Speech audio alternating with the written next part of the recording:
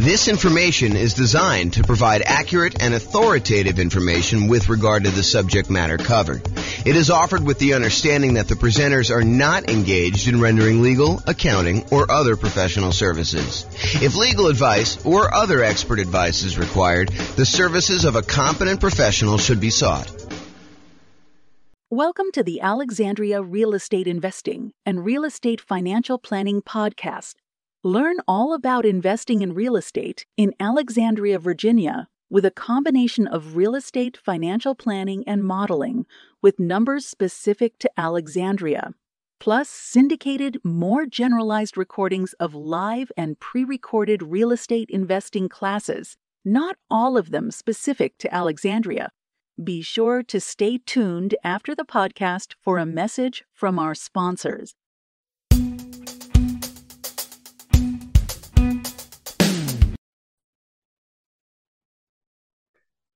Welcome, everyone, to the Investor's Source, your source of all wealth and wisdom. I am here today. I'm Dave Goldberg, president of Investor's Source. I am honored to have with us today a friend and someone I've known for basically back to the beginning of our company about 11 years ago, James Orr.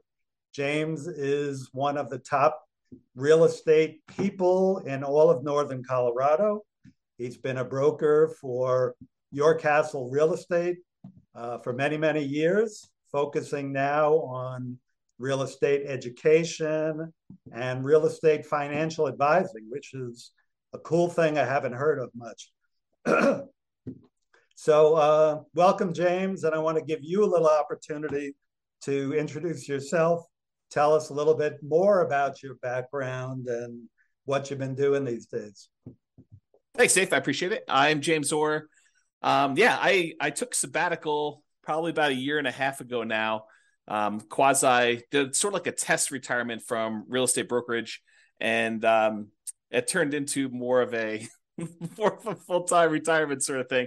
But in my spare time, I'm working on our software that does financial modeling of real estate investments for like mom and pop landlords, primarily. Like, how long will it take you to acquire the number of rentals you want, and how risky is the strategy you're considering versus another strategy? And so in my spare time, in my quasi-retirement, that's more of what I've been doing lately. So yeah, thanks for having me on. Oh, great to have you on. And I listened to one of your most recent seminars, podcasts, and just a wealth of information about different ways to invest in real estate, especially with changing market conditions. And I've always been impressed by your mastery of some of the creative ways to purchase real estate, and your real strength and analysis of deals and of portfolios. Really good stuff to have when you're an investor, to really know what you're doing and know all the numbers. So James, again, welcome. I think what's on the mind of most investors these days is the tumultuous market conditions that we're experiencing now and the changes, particularly in interest rates. We got inflation, we got a stock market that is plunging, if you will, just never know what it's going to do. And investors are really not used to that for the past 14 years or so. We've had kind of tailwinds behind us. Conditions have been great. That's made our lending much easier, but now things have changed. So just want to see from your perspective as just someone in the know about how some of these things affect market conditions, what do you think is this going to mean for the real estate market? What's it meaning right now? And what do you see coming at us in the next year or two? Wow, where do I begin with that? How can I even start to do that? So the first thing I'll start with, I was thinking about this a little bit when you asked me to kind of be on and do the call. And so I went back and I did some research, and it turns out it was a good idea to do this research. So I went back and I looked through the 30-year mortgage interest rates going all the way back to 1970. And I wanted to find out, how crazy is it that we're seeing, at the time of this recording, probably around 7% interest rates, give or take a little bit if you're doing owner occupied or investor. And I wanted to know, is this like really extreme, or is this like a still relatively low sort of interest rate? And so I went back and I looked, and what I did is I did a percentage of the time every month that was above this 7% threshold. And Dave, I just guess how much percentage wise over the last 50 years, I think it's 52 years or so now, how many over the last 52 years, what percentage of the time were we above 7% as an interest rate? You have a guess? I've kind of listened to what you've been speaking about and doing some of my own research. I'm going to guess 73% of the time, James. No, it's not quite that high. It's 58% of the time. Wow. Which is still, I think, a lot higher than most folks would imagine. They think, oh my gosh, we've been seeing 2%, 3%, 4%, 5% for the last, as you said, 14 years or so. I don't know if it's been quite that long. I think when I looked at my numbers, I guess it is 14 years. 2004, I think, is the last time approximately when we were at 7%. Of course, I'm doing this without charts in front of me. I should have had those up. But if you think about that, the last time we were at 7% was like 2004 or so. So these interest rates have been really, really low. It's been abnormally low.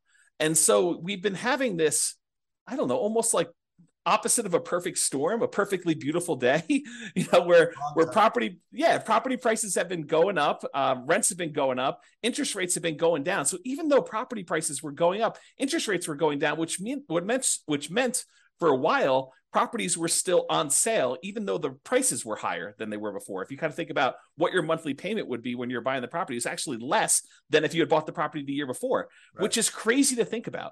Right. And that's not normal, right? So I think now we're getting back to a more normal type of market, which I know people don't want to hear because they're like, oh, but when I was doing all my planning, I was thinking, oh, I'm going to buy a property this year and I'll save up enough so I'll be able to buy a property a year or 2 or 3 from now, and I'll be able to get this same 3 or 4% interest rate. And so when I do my out in the hot tub math of will I be able to retire by buying these rental properties here, I've been using 4% or 5% or whatever the number has been, and that turns out to not have been a good assumption. And I think right now we're seeing a market where demand is still really strong. The number of properties for sale is down, so we're seeing like a lowering of inventory. But there's enough demand in the market where we're still having buyers. It's not like it's gone away. And I think maybe the Fed will continue to raise rates in order to get this inflation out of control, under control. But it hasn't stopped everything completely. It's definitely slowed it down. It's not like it was.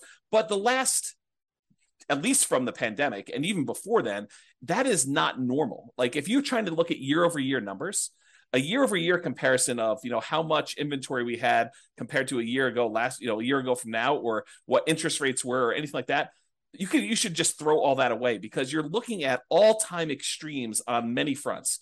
All-time extremes for days on market, all-time extremes for low interest rates. And so you can't compare now to then and say, oh my gosh, the world is coming to an end because days on market is increased by 30%. Well, it increased by 30% from 25 days, which 25 days is crazy. I mean, a more normal market is 3 months to 6 months for a property to sell. So 90 days to 180 days. Right. So to think that, going from 25 days, now it's increased to, I'm looking at a chart. I happen to have this one up because it's just down there. I'm looking at this. We're probably at around 60 days or so for that. So even if it's doubled, that's still lower than normal. It's lower than what a typical market would say. So what was the question again, Dave? I'm off on these tangents here, but I want to make sure I answer your question directly. No, that's a good, that's kind of a good recap of a historical perspective that a lot of us are just not looking at. We're so used to, in these last few years, as you say, very unusual low interest rates, that when these rates have gone up, we think it's the end of the world, but it's actually approaching more normalcy. Yes. So the question was, with that, what is happening in the market right now? Is that causing, is it the end of the world? Is the market plunging? Is real estate, we'll get into this later, but should we all be abandoning our portfolios now and saying this is not going to work anymore? What do you see in the market? I don't think it's the end of the world. What I'm seeing in the market is inventory is down. It's so the number of new listings is down, but we're not selling as many as quickly as we were before. So the inventory is actually increasing.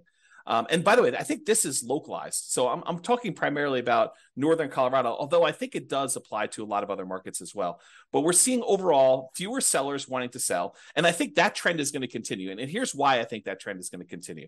If you think about all the sellers that bought properties and they locked in these ridiculously low, in retrospect, interest rates, I think the last interest rate I got was like 2.25 on a 30-year loan, which is insanely low. Now, the chance of me going out there and selling that property and losing my 2.25% interest rate is almost zero. It would take some type of extreme motivation for me to want to get rid of that interest rate, because it's almost like free money, right? If inflation is normally, I don't know, 2 to 3%, and your interest rate is 2.25, your actual interest rate is lower than what inflation is. So that's just crazy to think about. So you have all these folks that got, 2, 3, 4% interest rates, and now interest rates are at 7. So there's a significant financial penalty, a disincentive for them to go out and sell their property, go buy one that's presumably more expensive at a higher interest rate and take a double hit on that. So I think that's one of the reasons why we're seeing fewer sellers sell their properties on the market. We're seeing just a lack of new listings coming on. So I think that's one of the reasons why we're going to see that. And that I think will continue for a little while. And no one knows. Maybe the Fed chairman knows sort of what he's thinking, but I don't know. Like, no one really knows what they're going to do with interest rates. There's speculation that they're going to continue to raise rates if we see inflation still continue to be above where they're trying to get it at. And they've stated publicly that they want their interest rate to be around 2%, and it's been whatever it was, 8% or something crazy. So they need to go down quite a bit. And so one of the levers they kind of pull on in order to adjust inflation is they raise interest rates to try to slow down the economy. And that may hurt. I mean, that may really punish a lot of folks in the economy. We're seeing prices of things go out of control, which is what the inflation is measuring and how they're trying to get it under control. But they're really trying to push those rates up in order to get inflation under control and get the economy there. But that may slow down things quite a bit. So all the buyers that were struggling, affordability is at like all-time lows. We're seeing prices go up really, really high over the last few years. And now with a combination of those and the really high interest rates, affordability, which is a measure of both those things, it's basically how affordable is a property based on the current price and the current interest rates that they can get on those. So affordability is like way, way down. And so you have a lot of folks that are priced out of buying houses, and they're really struggling to do that. So you take a big pool of the market that you used to have there, and you kind of pull that aside. Now, one of the things that is helping us is, unlike the 2007, 2008 sort of period where it was really, really easy, the availability of financing was at like all-time highs. We were trying to like encourage the economy by allowing almost anybody who wanted to get a mortgage to get a mortgage. So that was way up.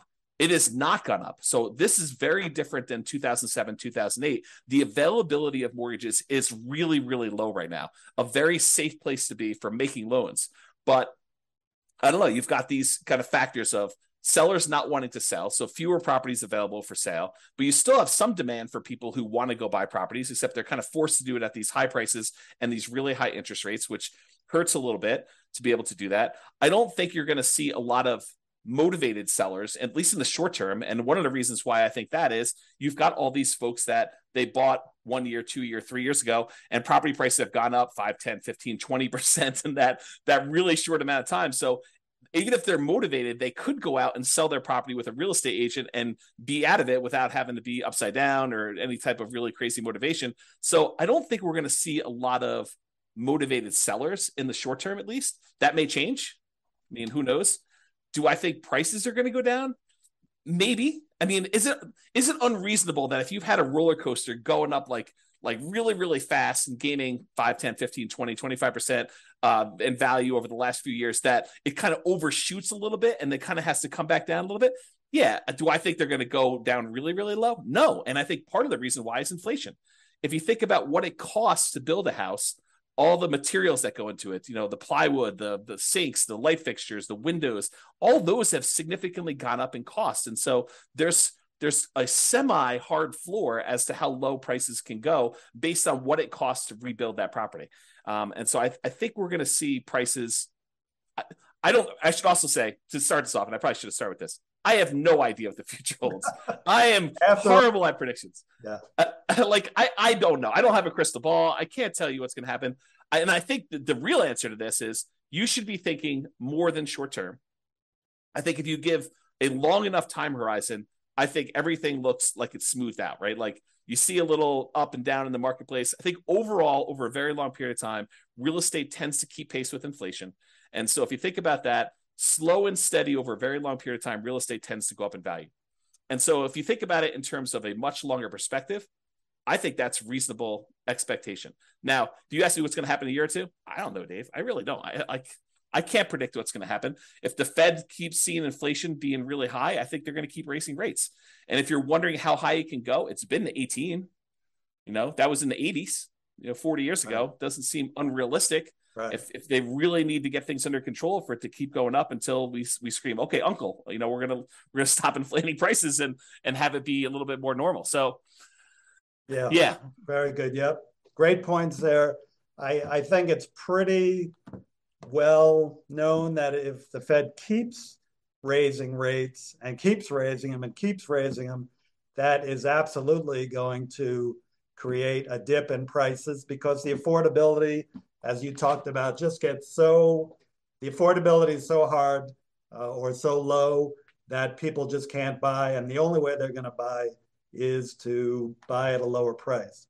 Well, so I do want to comment on this. If you study history, you will learn what they did back in the 80s when we saw these 18% interest rates. Do you remember what they were doing back then, Dave?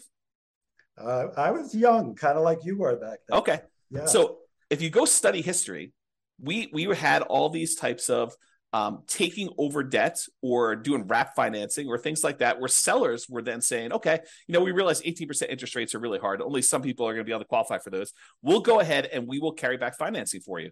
And if you've got a seller who has a 3%, 4% loan, and they have a bunch of equity, maybe they're willing to do wrap financing where they say, okay, we'll accept payments of whatever it is, $1,800 a month on this particular house, and we'll carry that for 2 or 3 or 4 or 5 years or whatever the period of time is, and I'll make payments on my underlying 3% financing rate, and we'll just keep that there until you go buy a property.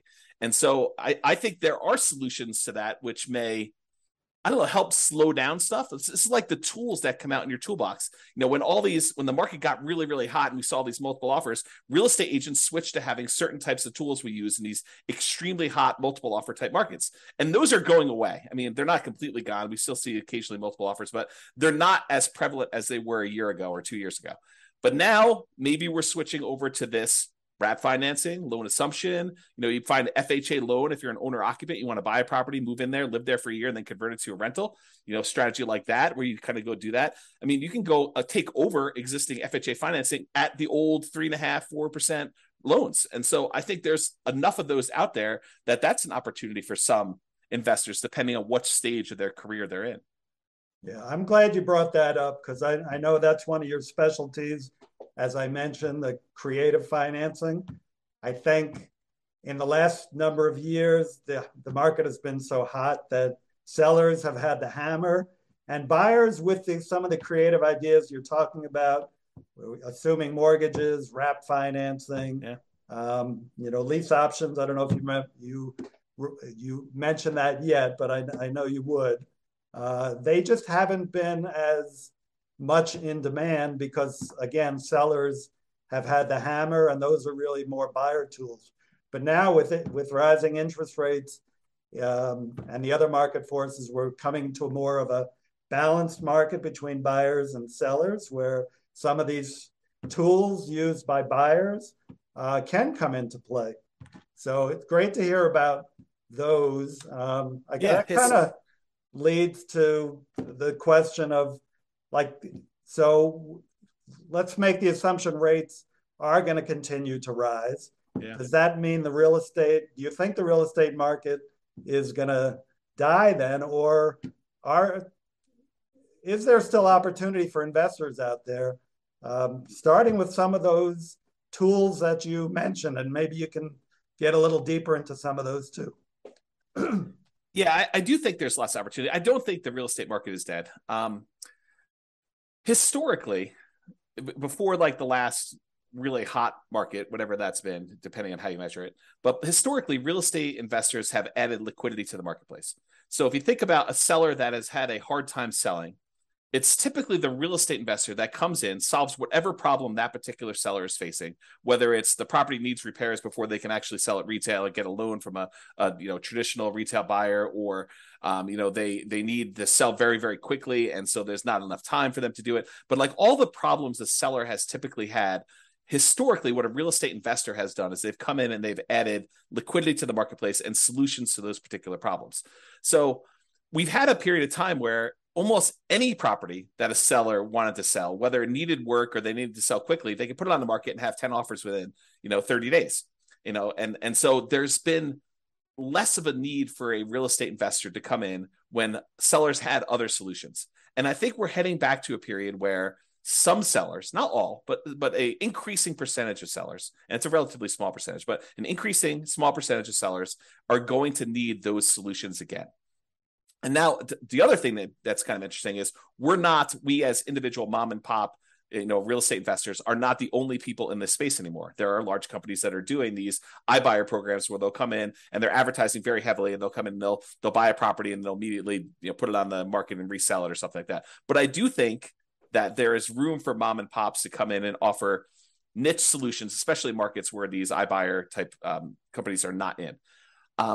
So I think, yes, in the more traditional sense, all these creative solutions and trying to buy properties at a deep discount where they need to come in and do work and they have enough room in there to hold the property for 3 or 6 months or whatever it is in order to get the property sold, and opportunities to use money like yours in order to be able to go buy and fix and flip properties. I think those solutions are still available, and all the creative ones are available as well. And then I think the like meat of the market, because I think just looking at the numbers, there are more mom and pop landlords, people that are buying properties for long-term rental, than there are people doing fix and flips. I think the numbers are skewed more toward buy and hold. And you could correct me if I'm wrong on that, but that's my gut feeling in the marketplace. Is just number of transactions that happen based on one or another.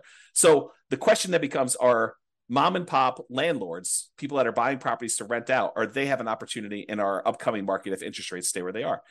And I think yes, but there's a whole bunch of caveats to that. Number one is you have to look at the investment more than just cash flow. There's a school of thought. There's a large group of people out there that believe that cash flow is everything, and that you don't buy a property unless it has cash flow. And that's the only reason you buy a rental property.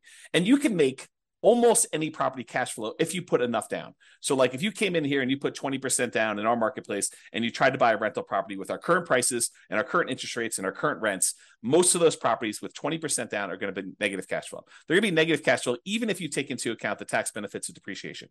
So when you look at those two, they're going to be negative.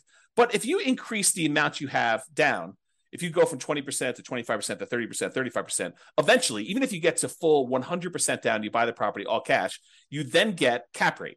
Cap rate is the net operating income divided by the purchase price, which is the amount of cash on cash return you're getting on a property that's free and clear. And so if you think about that, the more you put down, the closer you get to cap rate. Right. So your cash on cash, you put 20% down, maybe negative, and maybe, negative 10% cash on cash. You put 25% down and maybe negative 5% cash on cash. You put 30% down and maybe 0% cash on cash. You're break even. Put more than that down. Now it's sort of like, whatever it is, 2% cash on cash. Eventually, if you put 100% down, it gets to what cap rate is. And cap rate on a property might be, 4, 5, 6, 7, 8, 9%, depending on what market and what type of property you're buying. Right. Somewhere in that ballpark. So I think you need to look at the overall return you're seeing on that investment. And that would include a speculative guess as to how much appreciation you might get. I think you need to look at that and say, my best guess is over the long term, I'll see about 3% a year on a property, just kind of guessing there. You have to look at what amount you're paying down on the loan if you got financing. So your debt pay down portion of it, that tax benefit of depreciation, and the cash flow you're seeing on the property. And if you add all four of those together, and technically you're supposed to include the return you're getting on the reserves you set aside for owning a rental property. I should punish myself, slap myself for not saying that, but really it's those five. It's the 4 from real estate and then the reserve money you got there. But if you add up all those and to say, okay, I'm getting, let's say it's 0% cash on cash, maybe 3% from my depreciation amount, maybe 3% times 5 because it's leverage on the appreciation, so that's 15, and then maybe your debt pay down. I know if you put 20% down on a property, the return you get on that 20% down payments over the course of the life of the loan is about 5.51% per year. If you put 5% down, you do like a nomad property, it's 10.51%, but that's a different discussion. But if you look at all those together, you're probably looking at, around 20% overall return, even though your cash flow might be negative. Well, if you think about that, Dave, how bad is a 20% return on investment?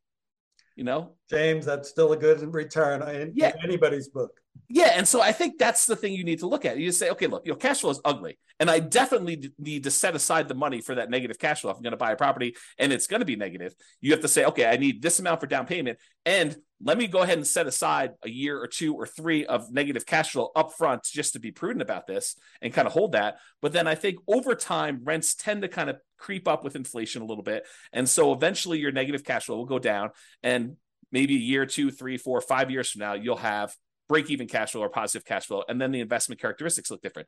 But even during that time when you have negative cash flow, the overall return is probably pushing 20%. And you have to run the numbers to find out what this means.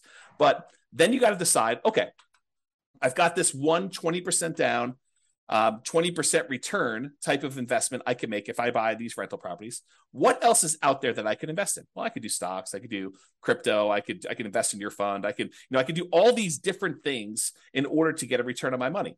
Of those, and the risk measure of those, because each one has its own different risk characteristics. Investing in stocks is very different. Investing in bonds versus savings versus CDs versus your fund versus real estate. All of those have different just risk characteristics. And so you say, for the amount of risk I'm willing to take and the return I'm willing to get, which one of these makes sense? And I think for a lot of folks, real estate still makes really good sense to do over the long term. If you tell me I'm buying it and I'm getting out in 6 months, I don't know. I mean, unless you're going in there and adding value by doing some type of fix and flip, or you're adding some type of value to the property. If you're just doing it to speculate in the market, probably not, especially since the costs to get, especially out of the investment, tend to be pretty significant in real estate compared to other investments. But I think you look at that and you think, where else can I get this return? And is that a worthwhile risk to return kind of trade-off for me to make? And I think for a lot of folks, it is acceptable. Awesome. Of course, my fund is number one, but real estate is a close second. Actually, I've invested in both and done very well in both. I think just to kind of summarize what you said, and you gave us some great information there, it's just, it might be a tough time now to buying is a little bit, you're going to pay a little bit more, your cash flow may not be even positive in properties you're going to pick up. But historically, and as you said, historically, we're really not that much higher now with rates than we have been in the past. The greatest builder of wealth has always been real estate and should continue to be. You still got to buy very intelligently and hold for the long term, but real estate can still be a great investment over time. Dave, I want to add one more thing to this discussion if we can. So I did a podcast episode. It's probably like 2 weeks ago now. And one of the questions that came up was, with interest rates at 7% and having this negative cash flow with a reasonable 20% or so down payment, is it better for me to go ahead and save up money to buy properties free and clear, where I get rid of the kind of like the interest rate component of this, where I have negative cash flow, or it's ugly to have this negative cash flow on a property? And so I went and I did some analysis, and for just this one kind of sample case, it's a reasonable person saving 15% of their income. I figured out how long it would take them if they saved up 20% down. I did 15%, 20%, and 25% down. But for the 20% down number, I had them save up 20% down, buy a rental property, save up another 20% down, buy another rental property. And I figured out how long it would take them to be financially independent. Then I had the same exact person saving the same exact amount of money, buying the same exact property, but instead of putting 20% down, they saved up until they had to buy the property free and clear, where they didn't have any mortgage on it at all. And so the question I have for you is, how much longer did it take the person who is saving up to buy properties free and clear to be financially independent as the person who is putting 20% down and buying leverage rentals? What do you think the difference in time it took was? I'm going to guess 1 year, James. Oh, so you must have seen my presentation. I did. It's so surprising to people when I tell them. I was blown away by that. Right. It's so I'll say it out loud so that everyone can be very clear of what we just said. The person who saved up 20% down, bought a rental property, then waited until they had another 20% down, bought their next rental property, and they kept buying those rental properties as quickly as they could until they got up to 10 rentals. And then how long did it take them to get to the point where they had enough money coming in to be financially independent versus the person who saved up and bought the property free and clear with no loan at all. And it took them like 20 something years to buy their first property to be free and clear. And then the next one was much, much faster because they had a lot of extra savings from that one rental property. But it only took them 1 year more to be financially independent than somebody who is buying the rental properties and buying them with 20% down. And I think that blows people's minds. So if somebody is out there thinking, it's really hard for me to pull the trigger in this market, just save money. Invest in something else, invest in your fund or invest in stocks or whatever makes sense for you in the meantime, while you're waiting to save up your money. And then when you're ready to buy a rental, whether that's buying a property that's free and clear or buying a property with 50% down where now it does cash flow, or 30% down, or whatever the numbers make sense. But don't stress out. It's not that much longer for you to be financially independent if you take your time and you save up and you buy these properties free and clear. And the risk dynamics of a free and clear portfolio, very different than the risk dynamics of someone putting 5% down or 20% down or 25% down and buying rental properties. So a lot of good points there for people think highly leveraging is the way to go. And I'm not going to poo-poo that because I did that. But I've also done the strategy of buying and paying down properties and having them free and clear. And that for me and other investors I know has worked really well, getting properties paid off. Yeah.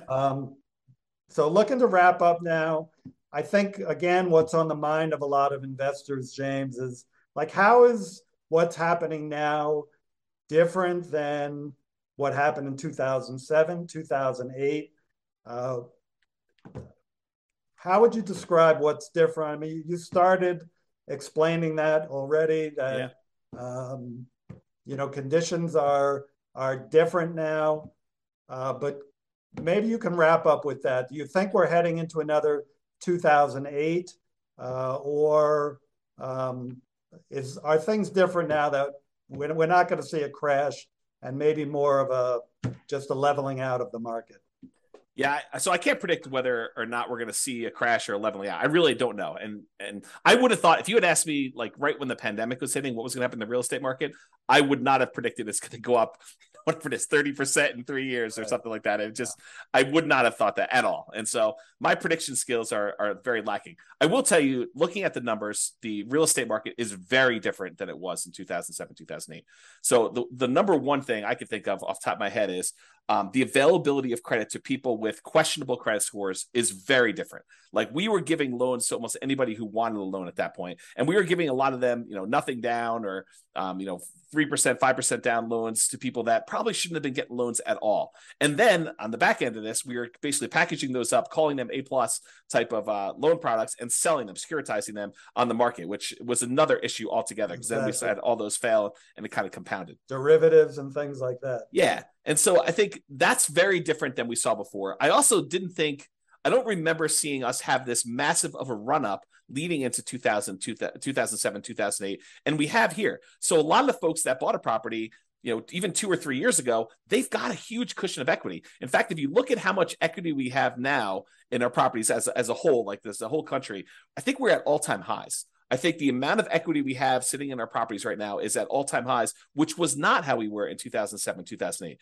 And so the question then becomes, well, how does, having our credit criteria, the availability of credit to people, be really, really low and have really good underwriting standards for those that are trying to get loans? So that's a much safer position than we were, that many years ago. And the fact that a lot of people that were motivated to sell before, that, if they needed to sell, they probably could still sell and actually break even or come out of it with a little bit of profit in it, that they'd still have this or be able to borrow against it if they need to kind of hold on to some stuff.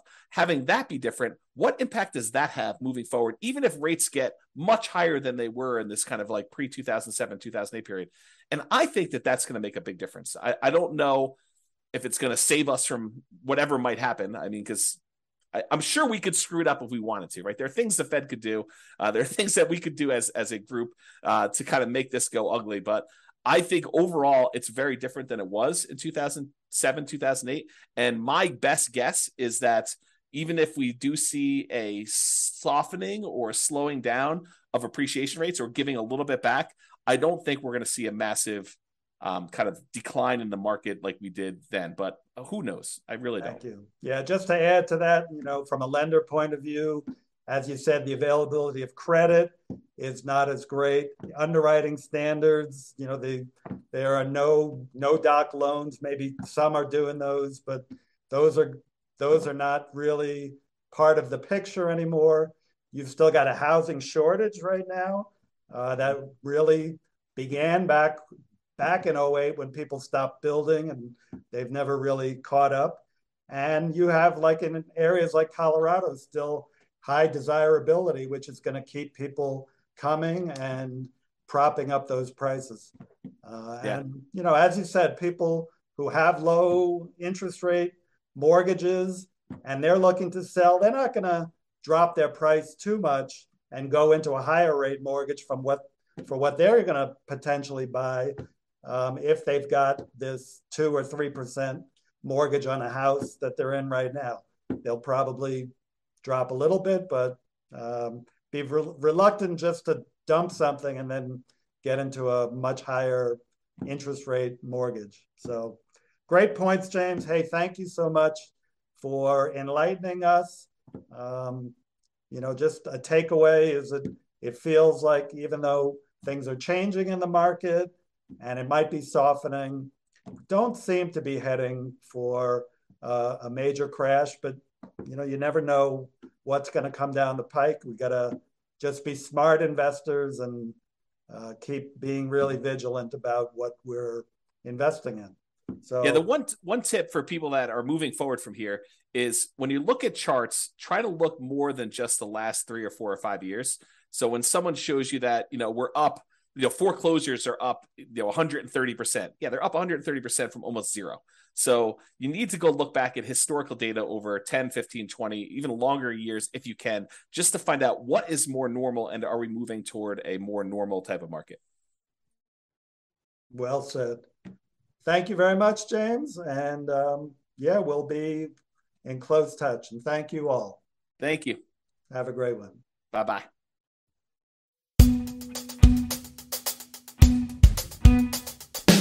With home prices up, mortgage interest rates up, and rents up, but not quite enough to counteract the higher prices and interest rates, cash flow on rental properties in Alexandria is harder than ever. Book a call with the Real Estate Financial Planner to apply our proprietary 88 strategies to improve cash flow on your rentals. See the show notes for a link to schedule your call and improve your cash flow today. If you're a real estate agent, lender, or professional in Alexandria that wants to help our real estate investor listeners, consider reaching out to learn about collaboration opportunities with this podcast. We'd love to add more value to our listeners by having you assist our investors buy, sell, and finance their real estate investments. See the show notes to schedule a call to discuss collaboration opportunities.